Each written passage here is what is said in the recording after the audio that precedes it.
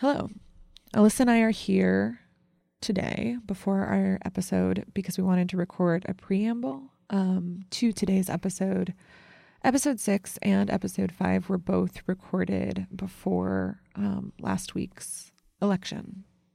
Arwen and I have been sitting here talking about how the whole election year up to and including the election have really brought into a much sharper focus for Arwen and myself the utter fear and hatred and racism that exist on a daily basis in America. And also the reality that half of all eligible voters in this country did not vote this year. So we're not going to wax on about that, but we do wanted to take a quick minute to say we did finish this episode before the election, and this medium is about listening. It's a really intimate medium. So this week on social media, we're going to be highlighting some of the things that we are listening to, some of the shows and podcasts that we are listening to. And we want to hear from you, what you're listening to, things that you think we should hear. And we also want to hear from you. If you want to write to Alyssa and I, you can reach us at podcast@subpop.com. Yep. We're here. We think that your voice is important. And not that listening is in itself enough, but I think that it's a way to start things. I think action is really important. I think listening is part of that. But we also want to continue to bring you the show. And so we are going to present episode 6, the episode we finished about a month ago. Yeah. Featuring Jimmy and Ben from the Postal Service. We want to just present that and say that we'll be back next week with another episode. Yeah. Thank you so much. And we really want to hear from you. Thanks.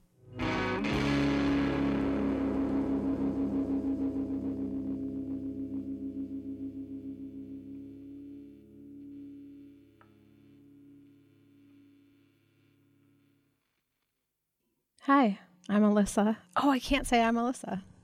I'm Melissa. I mean, people know your name isn't Melissa by now, right? Do you say I'm Arwen? I'm Arwen Nix here with Alyssa Atkins, yeah. People probably think I'm Marwin. I don't know.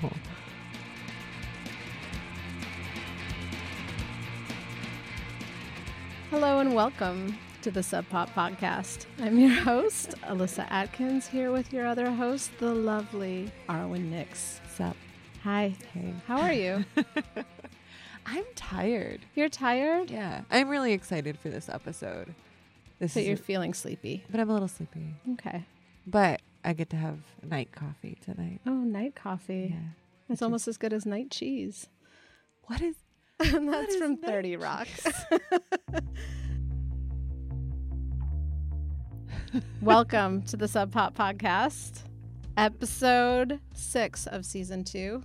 Couldn't be more happy about having our Postal Service episode. Yeah, today is a special episode. So for season 2, we've brought you an episode from the airport. We have. We've gone to Portland. Last week we were in Los Angeles, and today is another special episode. Well, we're still a little bit in Los Angeles, right? True. We're 50% in Los Angeles for 50% of the interviews in this. Yeah, let's complicate this. Yeah, but it's our Postal Service episode. We're talking to Jimmy Tamborello and Ben Gibbard. Right. Jimmy Tamborello of the Postal Service and Dentel. Yes. Ben Gibbard of Death Cab for Cutie and the Postal Service. Yeah. So those are the founding members of the Postal Service, not to forego Jenny Lewis, who is also in the Postal Service, who you may also know from Rilo Kiley or episodes of Roseanne or that video game movie that I can't remember the name of that has Fred Savage in it when they go to the dinosaurs that are also in Pee-wee's Big Adventure. Someone please tweet at us the name of that movie. Arwen needs that information. I don't bring my phone into the studio and I can't look these things up and it's making me crazy. But anyway, Jenny Lewis, who's also a Dreamboat, she's not in this, but she was in the Postal Service. The Postal Service, Sub Pop's best-selling artist outside of Nirvana's Bleach for their album Give Up. Yeah. That thing went platinum, by the way. Insane. Like, platinum is like, I know it sounds impressive, but like if you look up the numbers, it seems nearly impossible. And they did it. They did it with Give Up. It was the record that would not die. Talk about beloved. Oh my God. Yeah, that album means quite a bit to quite a few people. Clearly. Yeah. And Ben was in 2 bands at this time. Like, it's busy times. I think it was in 2013 or so, and Ben finally was like, we're not getting back together.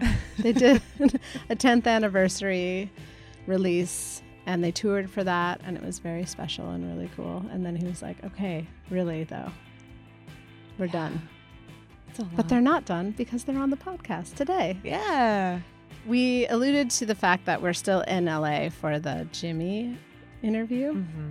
Last episode, Arwen was interviewing CSS and Jonah Ray, and she had been in LA. She was there for a few days. Yeah. We were there together. Then I left. She did a bunch of interviews.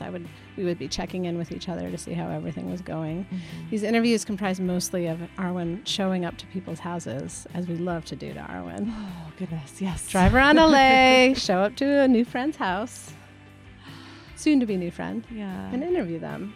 But this one is the only time I got distress signal from Arwen. Like, I honestly think that I might cry just thinking about how traumatized I was. Not by Jimmy. I don't want to say that. Let's be clear, right. Let's be clear. What had happened is that I had been in Los Angeles for a few days doing interviews. Yes. And then I was going to Jimmy Tamborella's house to interview him.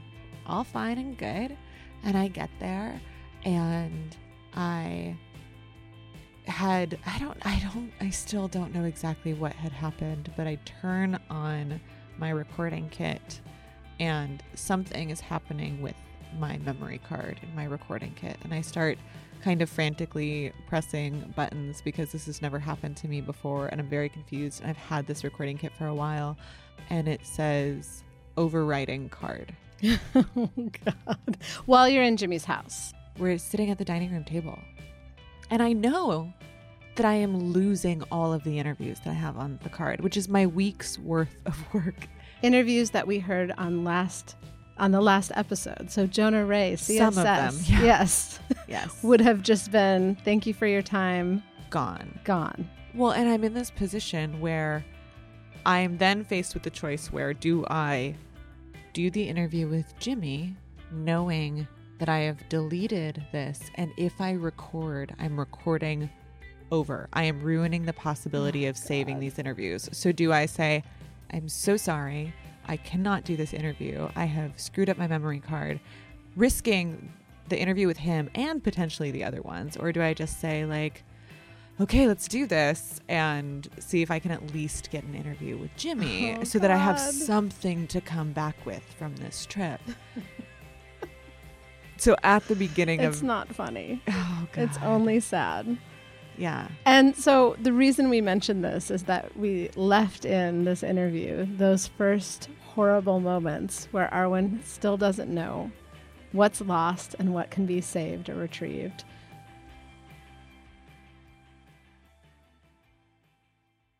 Sorry about that.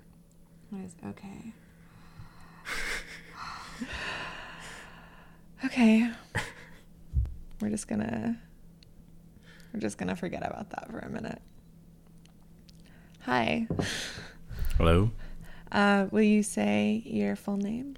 Jimmy Tamborello. And thanks for having me at your house. I'm sorry that I am now in an emotional wreck because I just ruined my last 2 files. So let's not talk about that.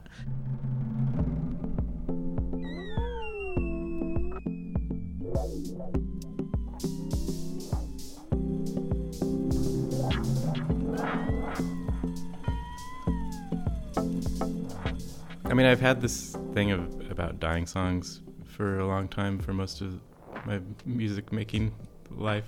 And it started from, I was listening to that song, An Ending Ascent by Brian Eno. It's like from the Apollo soundtrack. It's a real pretty ambient song. And I was driving through a big intersection, and like a lot of times when I drive through big intersections, I'll like think a car's gonna T-bone me. And how like it would be kind of epic that way, like to go with like a good soundtrack. So then I just, ever since then, I've always thought about like certain songs as like good for for that situation. And it kind of fits with like my favorite songs too, like that mood, or like a lot of kind of melancholy and pretty stuff, but kind of sad. Like the wind in the trees.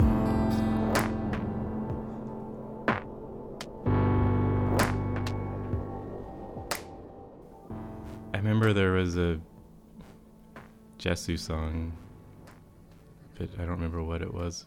But that was kind of like for when you are saving someone's life and then you die. Just don't forget that it's dumb luck that got you here. Don't fool yourself, misfortune's waiting for the best time to appear, to make it clear that all... Do you have any songs that you've made that you feel would be good for? I mean, a lot of them, that's what I'm going for a lot of the time. And I've also, a few of the songs that I've actually written lyrics for have been from the perspective of ghosts or like people that have died.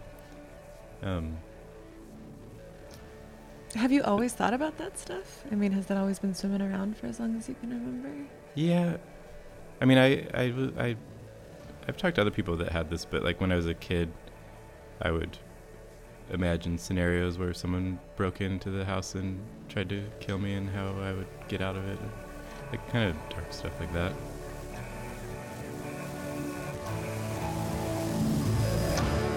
You can't trust your friends, they will betray you with the love that's blinding. But then at the end, they may admit that you were missing something. And no one remembers even one word that left your mouth.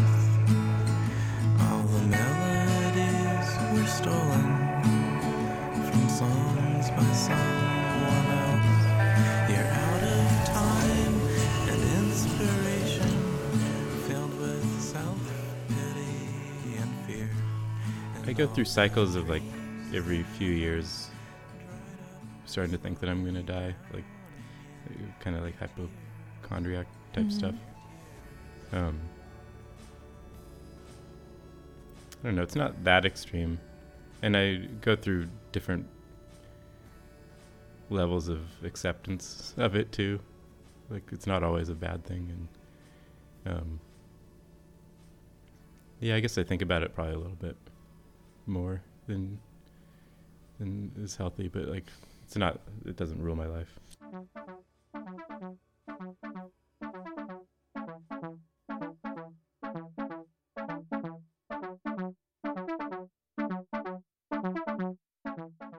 You have a very like serene presence. You're very calm and quiet. Is there a part in your life where you are, or of your life or personality, where you're loud, where you feel raucous? And only in my like neuroses or like just anxiety and stress and like overanalyzing things and being socially awkward. So your brain is the loud like part. inside, all the loud parts, but it just doesn't come out that much. Have you always been calm presence? Yeah, I think. I mean, I don't think of myself as that calm inside, but I think I've served that purpose to other people, or like that's how I come across. I think a lot of the time. Yeah.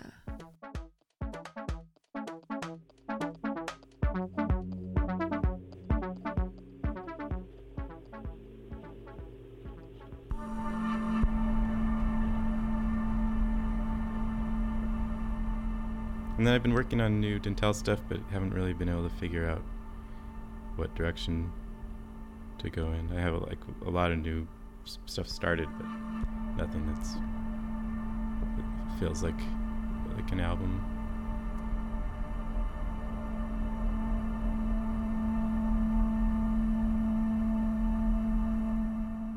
Yeah, like lately in general, like I've been teetering on like wanting to retire from music.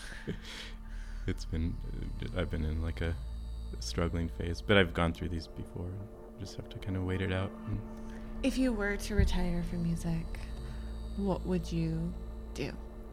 I don't know. I mean, that's why I don't think I should.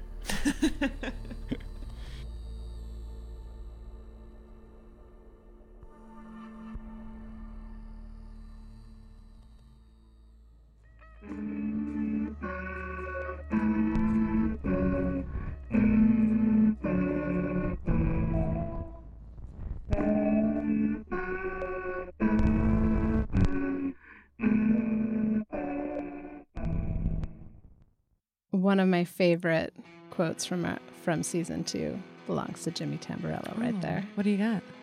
If you were to retire from music, what would you do? I don't know. I don't think I should. I love that. He really made me feel better.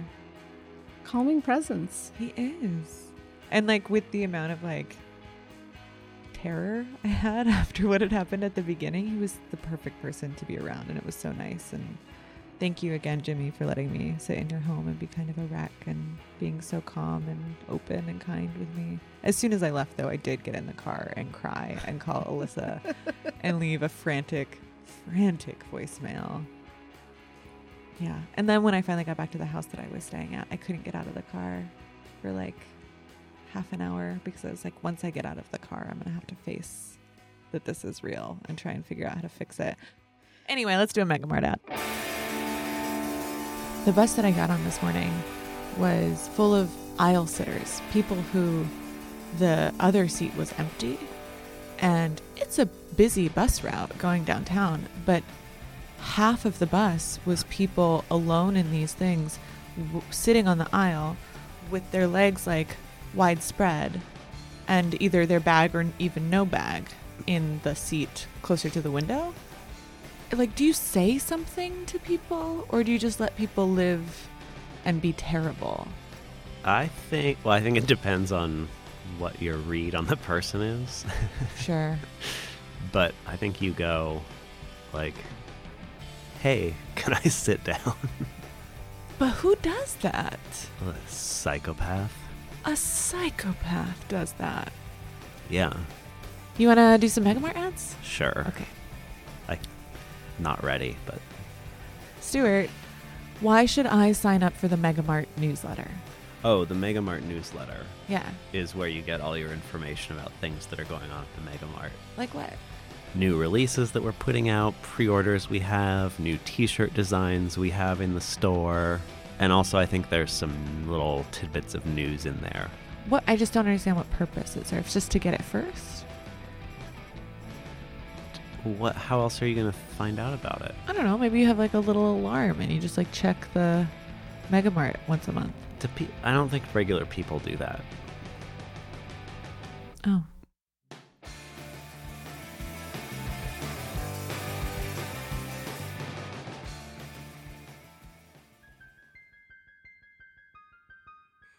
I'm going to have no snarky comment post Mega Mart ad this time, okay? Okay. Thanks. You know I'm a fan of them. I just like Are to... you? I am, though. Because it gives me an opportunity to... To snark out? Yeah. Oh. And then to be proud of myself for not snarking out. It's a win-win. These are all positives. Speaking of positives, Ben Gibbard has some real positivity coming through in this interview. And I mean that as hey, this is really great to hear. Ben was so... What's the right word? Affirming to talk to. First, special thanks to Julia Shapiro because she nudged Ben towards... From Chastity Belt. Yeah, from Chastity Belt.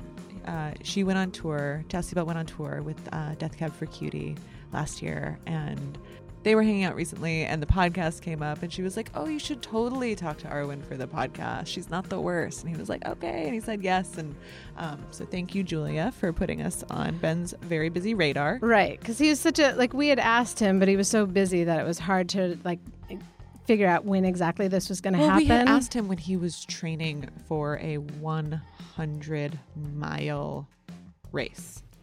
And somehow he didn't have time to do it, which we're forgiving him for. 100-mile race, by the way, doesn't even register in this brain of mine, where I'm like, that's not possible, so I don't know what words you're saying to me. What does he call them? Ultras? Yeah, apparently an ultra marathon is anything that is over the length of a marathon. So you could have like a 30K that's an ultra, but usually they're like 50 miles or 75 or 100 miles. I just knew by the sound of ultra that I didn't want anything to do with it. For me personally in my life, not for him. Yes, it sounds so hard. What's the opposite of ultra? Arwen and Alyssa. Yeah. See you at the finish line. So yeah, you get to talk ultras with Ben Gibbard. You get to talk cease and desist notices, pre and post cease and desist. Yeah, some interesting legalese with Ben Gibbard, talking about ultra marathons, all these different things. And I want to say that like he let me come to his office to interview him, which is in the Smith Tower, which is a building in Seattle that was built in 1914. What else is it? A tattoo on your head? Yeah. It's my favorite building in Seattle. And I have it tattooed on my skull. Head tattoo. Yeah. It's a really nice building. It is a very nice building. Yeah. Rumor has it that the first ever lesbian bar in Seattle was in the basement of the Smith Tower when it opened. In the basement of the Smith Tower? Yeah, it was a speakeasy. I don't know if that's true, but I like to believe it. But I choose to believe it. Arwen in the Smith Tower. My mother's maiden name is Smith. Really? Tower? Just Smith. Oh, okay. Yeah.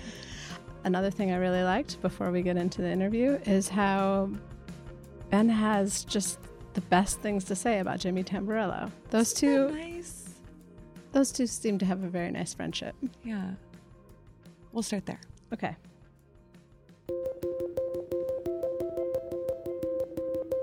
Adorable, right, Jimmy? Oh my god. Yeah. I got to go to his house and there were all his like weavings and things. It's amazing, right? Oh, Like, it's fucking incredible. Jimmy is one of those guys who there are certain people they can't corral their creativity. They cannot not be creative. I mean, for me personally, I could see a time.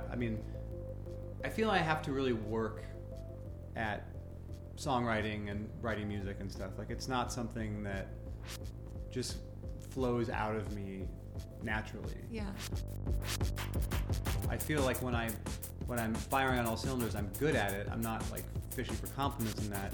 But it's not something that's just like, oh man, I just kind of woke up this morning, I had a song in my head, and this happens every day, you know. Or like, oh, I just decided to do I'm painting over here, and you know, I'm doing this other thing. It's like I've chosen my discipline. This is what I do. Mm-hmm. And Jimmy is one of those people who is a true artist in the sense that he can't not be doing that. What I wanted to ask you about was that time back in 2004 when the United States Post Office got mad at you. You remember this? I do remember that. Yeah, I do remember that. Will you tell me what happened and how that conflict ended up getting settled? The way I remember it was I had a call or an email from Tony Kewell, and he said, hey, we just got a cease and desist in the mail from the United States Postal Service for using the name the Postal Service.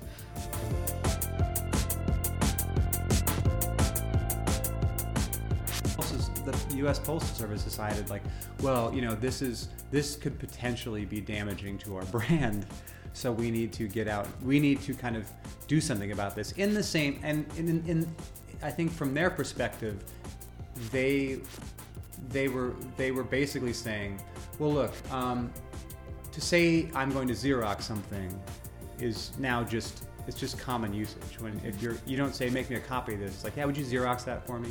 And as a company's name becomes just part of common language, common usage. But so they were worried that you guys existing, being a band that was called the Postal Service, was going to dilute their brand. That's how I understood it. So, okay. And they wanted you to change your name then? They want us to change our name, yeah. And, you know, I think my understanding was kind of Tony and Megan and Jonathan went back then and were like, well, look, there's like hundreds of thousands of these records out in, you know, the world now. The ship is kind of sold on. The ship is sold. The ship has sold. The ship has sailed, you know, on this being a thing that makes sense for us. You know, so can we just get together and just talk about this and maybe come up with some kind of compromise so we can all get what we want out of this? And thankfully for us, they agreed to do that.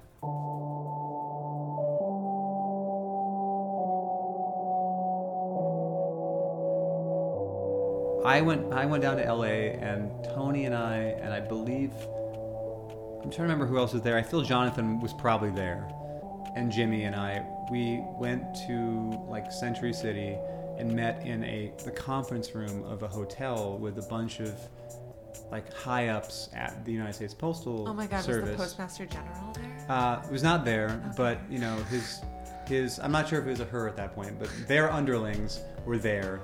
And they were all very pleasant, you know, I don't have any, you know, but they were bureaucrats, very straight-laced. And, you know, I think Jimmy and I went in thinking like this is gonna be kind of funny. And then once we got in there, it kind of was not funny because, you know, they were all being pleasant enough, but I think we got the message that this was like a serious thing. This isn't a joke, you know, we're dealing with an organization that if they chose to, could pretty much turn out our lights. What was so interesting to me is like, you know, when we got in the room and we were talking about how to kind of make this work, it was very clear that they had no idea how the music industry works.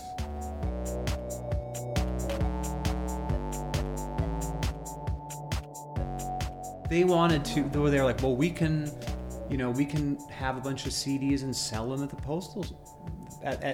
at you know, post offices around the country. This will be a great way to kind of tie both things together. And I don't know if that ever happened. You might have to ask Tony if that actually ended up happening. But one of the concessions we made was that we would go and play this convention in DC. I don't even remember what the occasion was. We did. What was that like? You know, like if you see like on TV or whatever, you'd see like the Apple presentations where like somebody gets up in front of it and they're doing multimedia and everything. It was like that, but it was all like exciting things about the Postal Service and what the USPS had coming in the next couple of months. Like kind of like a, you know, like a you know, a convention to get everybody psyched up about going and working for the USPS. And everybody was just super nice, and we just kind of rolled with it. And you know, it was just like, it was kind of like that. It reminded me of like if I went back to see my family in Michigan, you know, and explained the band to them, and like, well, it's called, you know, Death Cab for Cutie. That's okay. Death Cab. No, it's not metal. It's not metal. Like it was kind of like that a little bit, you know. But it was fine. Everybody was really nice, and that's kind of the last I heard about it. I think that, you know, they kind of granted us, you know, I think the terms were that so long as neither of us, I think they kept referring to Lindsay Lohan. They kept saying like, well, as long as, you know, neither of you guys goes all Lindsay Lohan.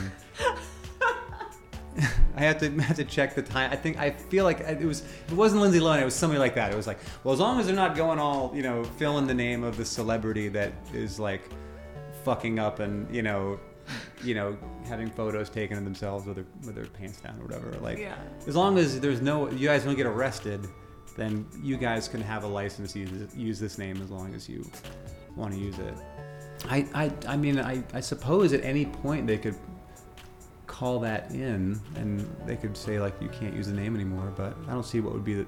I think that they have much bigger fish to fry right now than. Or maybe you'll get like a stamp.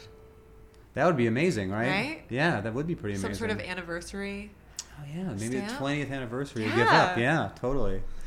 That'd be pretty great. I'm gonna plant that seed in someone's mind.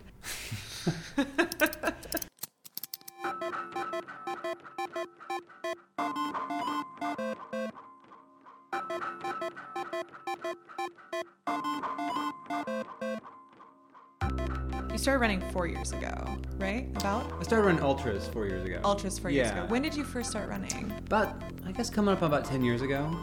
I just kind of like, you know, trying to manage my weight and, you know, just do something to make myself feel good about myself, and just started, like I was working out at this gym. Working out is kind of putting it maybe... Is that too generous? Yeah, too generous. But Yeah, and I was like just looking over at a treadmill and going like, I wonder if I could run like 2 miles. Like a mile seems like that would be pretty easy, but 2 miles, that might be kind of difficult. And so I just was like, man, I'm gonna try it. And then I hated it, and it felt terrible. But for some reason, there was some kind of there was something driving me internally that was like, no, just keep doing it. Don't give up on it. And after a while, it started to kind of like feel good, and started getting that like runner's high that people talk about. Like, oh wow, like this is like actually, I get it now. Yeah. But I wasn't really ever running more than like 4 or 5 miles. What was happening in your life that made you feel like you needed to take better care of yourself? Like you said, you wanted to manage your weight, but like describe what your life was like. Like, how did you feel about yourself at that point?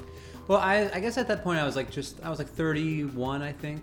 And I think in my life it was that thing where like there's a period that I experienced, like, and I think a lot of people do as well, through your 20s, where like whatever you do to your body has virtually no effect on your like outer appearance. You can just you can put whatever you want into it, you can do whatever you want to it, and it will just it stays roughly the same. And then there was a period, I mean, it was I think about 28, 29, where like hangovers lasted longer. Late night pizza I was starting to wear it, and I just kind of was like, you know what, like, I quit drinking around the same time in like early 2008, just because I knew I'd lost control of it, and that if I didn't make a decision myself to change, somebody else is going to try to make it for me. If that makes sense. Like I was going to walk into a room and see a bunch of people sitting in a circle. You know what I mean? Did you feel like it was at that point with your drinking? I think it was, yeah. I mean, let's put it this way. There are people, different gradations of like alcohol abuse, drug addiction, alcoholism, whatever it might be. And there's always somebody that seemingly has it worse than you. So you can always look at somebody, and I had a lot of friends who were quote unquote worse than me, who at the time I could look at and go like, well, I have a problem, but I don't have a problem like that guy has a problem. Did you feel good about making that decision, like doing it? Yeah, I mean, I've also always been. I have like my switch is either off or on, so which makes sense that I would like stop drinking and start running, and then eventually end up running like 100-mile races. Like it wasn't like there's, I mean, it just is just the way. I'm either like kind of like underhanding the baseball to you, or I'm like throwing it as hard as I can. There's no in between. When I quit drinking, I had this experience that a lot of people I know who drank a lot and then they stopped drinking, like they start sleeping better, start waking up in the morning, you're like, oh my god, I feel great. Well, sometimes not feeling bad feels amazing. Yeah, exactly. Yeah. Not to mention you're like, what's all this stuff in my pocket? Oh, it's money? Like what is this? Why do I have all this money now? It's like, oh yeah, you're not giving it to like a bartender, so it's just staying in your pocket. Or a cab driver. Yeah, or a cab driver. Right. Yeah, it's actually you're just able you can keep it now. You don't have, because you're not putting like 80 of them, you're not giving 80 of them a night to like a bartender, so, or whatever it might be. Did you replace one addiction with another? I feel like running is something that, I guess I guess I'll say yes, I did. I did. I replaced one addiction with another. And I always like to think about it in, when I first read Murakami's What I Talk About When I Talk About Running, he made this point that I very much agreed with and find myself paraphrasing all the time, which is a lot of people think that writing, being a writer, a musician, a creative person is in and of itself somewhat of a destructive act, even though you are making something. Because when you're sitting alone by yourself for hours on end trying to kind of drudge out these parts of yourself that you've kind of pushed down very far, that leaves you with a certain kind of deficit.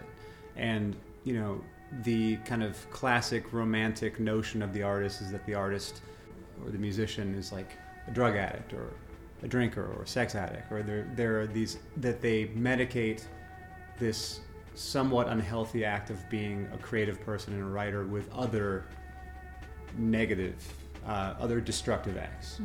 And that those destructive acts will then feed back into the work that they're making. And Murakami's point, which I agree with, is that you need a counterweight. You need something in your life that is not to balance out the, the kind of self-destruction that, you are kind of employed in as a writer of any, or a creative person of any kind, when you're giving so much of yourself and you're dredging out so much of yourself. You need something positive to balance that out, and that's what running is for me creatively.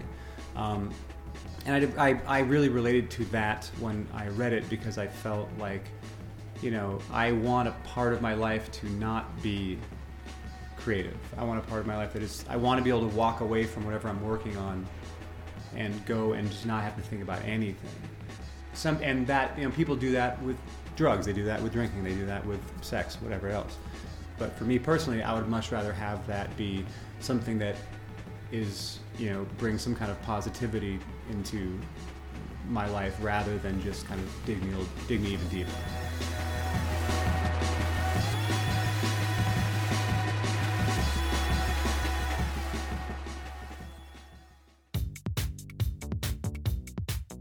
So you just finished a 100-mile race, which took you just over 25 hours.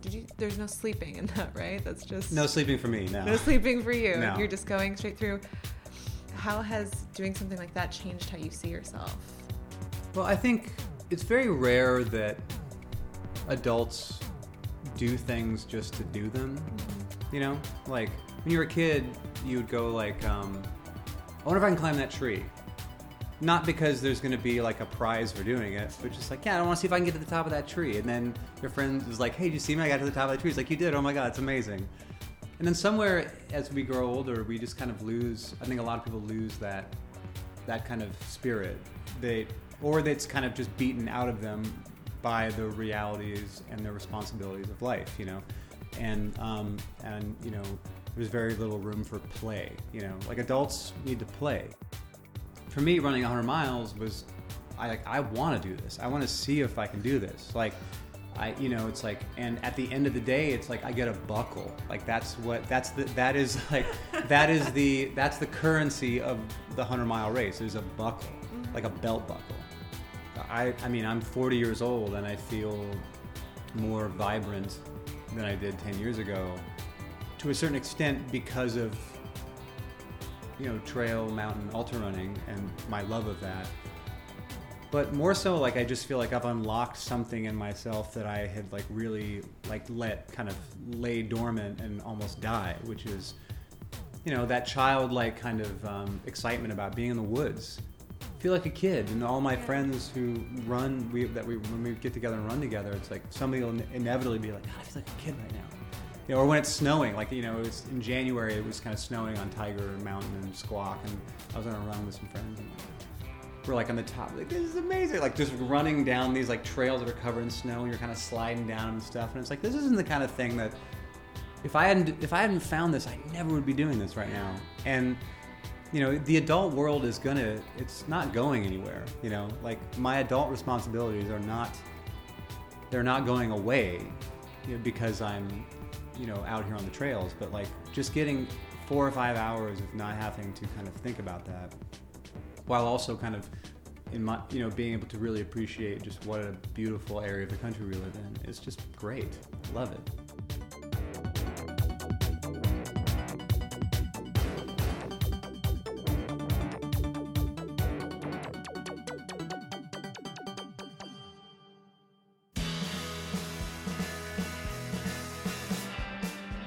So a couple things coming out of that interview that I just want to get on the record here about the Postal Service and that lawsuit between the Postal Service and the Postal Service, or the Postal Service and Sub Pop representing the Postal Service. No, it wasn't. It was a legal negotiation. And it wasn't a cease and desist, first of all. It was not? No, what it was an email from the U.S. Postal Service saying, hey, we're gonna send you a cease and desist. You're about to get a cease and desist? Yeah, it was cease and desist, or we're gonna give you a cease and desist. It's that email. And Tony still has it up at his desk. He does. Yeah, and I just read it, and it's amazing. And there are all these things that they outline of what the Postal Service, the band, needs to do, including, but not limited to, we will let you say the band formerly known as the Postal Service for 6 months after you change your name. Wow. And we will send out a press release on your behalf. Wow. Yeah. Good thing it didn't work out that way.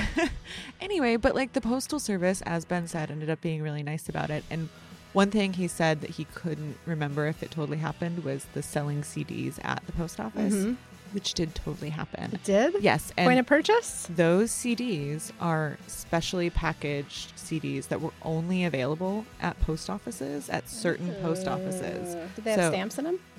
You know, I don't know. That's a really good question. But it was special packaging. And if anyone has a version that they got at the post office, please take a picture and send it to us, because I haven't ever seen It's probably only on eBay. this special packaging. Yeah.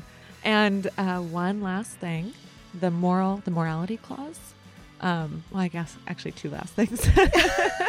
The morality clause. Morality clause. Yeah, where they were saying, as long as you don't act like Lindsay Lohan, then it's fine, and you can keep using the name. It wasn't Lindsay Lohan, but it was someone. It was a celebrity who did live in Seattle at some point. I wonder who that could be. I will let you try and figure out her name on your own, listener. Who could that be? But basically it was, as long as you're not acting like this unknown person. It was pretty much like, don't be a jerk, don't drive drunk, be good, be upstanding, be nice to people. And then you could be the Postal Service. Said the Postal Service. Yeah. Said the Postmaster General. Just be good little lads out there.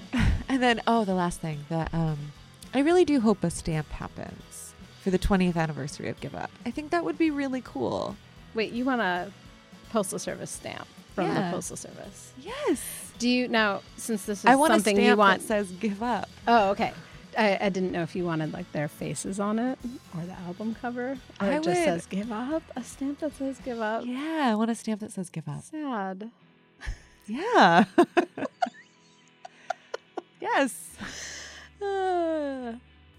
Okay, and I want to know if there were stamps in the special packaging of the Postal Service.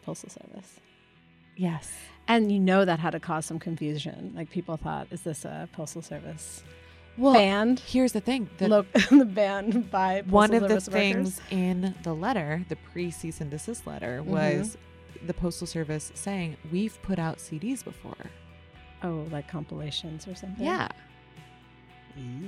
So it got real murky. But I'm really glad that everyone figured that out and that they were able to play that show, that everything was cool. All's well that ends well. All's well that ends well. Please sign the letters and thank you notes. You can send us mail too. We have Sub Pop postcards. We support the Postal Service. Please don't get mad. We do. Sub Pop podcast postcards even. Sub Pop podcast postcards available at the airport store. Or us, if you just ask us, we'll email you one. Or no, email, we'll mail you one. Any listener who wants a postcard from us, I would totally mail them a postcard. You would. I do know that about our one. Yeah. That is true. I do like that Ben had a little accidental misspeak and said ship has sold. That's the kind of thing that our general manager writes down in meetings if you misspeak like that, and which I do all the time, obviously. I think my worst one was in a meeting where I said, I'm not trying to milk a dead cow here. And it stopped whatever point I was trying to make because everyone was just horrifically grossed out. I said I'm not trying to milk a dead horse. Like beat a dead horse. Right. I don't know. Alyssa. Yeah, I might as well get in front of that because people use that against me all the time. But yeah, so misspeaking. I have a fond affection. Is that why you like me so much? Yeah. And Carly does it a lot too. Does she? Yeah, the marketing director. She seems so articulate. She is. She just also doesn't care at all if she misspeaks. She's like, that's your problem, not mine. The ship is sold and it's gone. Speaking of the ship has sold, it's the end of the episode. Next time on the Sub Pop podcast. This episode has sold. We don't know. Well, we do know, but we don't know if we want to tell yet, right? We have some ideas. We know that Kathleen Hanna will be part of it. Well, she will be involved. Yeah, and she sings to me over the phone. Ooh. Well, maybe we don't need anything more than that. I'm not sure. I don't think that I honestly in my life need anything more than that. It was a high point for me. Are you kidding me? Kathleen Hanna singing over the phone? Did you have to lay down on the ground to receive that information? If I could have reached the microphone from there, I would have, because I was apoplectic at that moment. She's incredible. Oh, Anyway, boy. so that's next time. Okay, what music did we hear today? What music didn't we hear?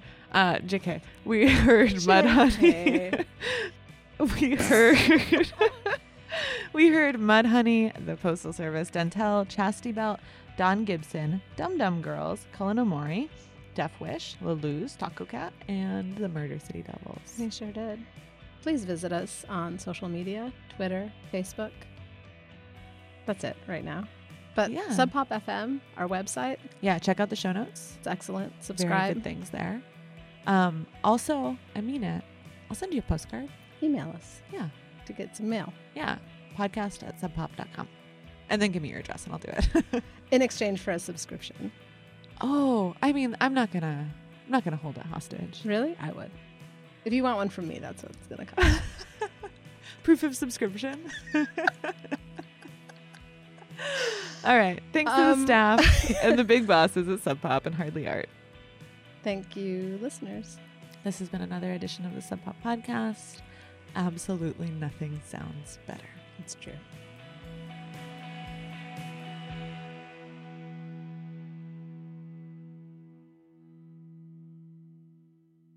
I'm not Canadian. I'm not Canadian either. I know. Alanis Morissette was on that show. She's Canadian. True.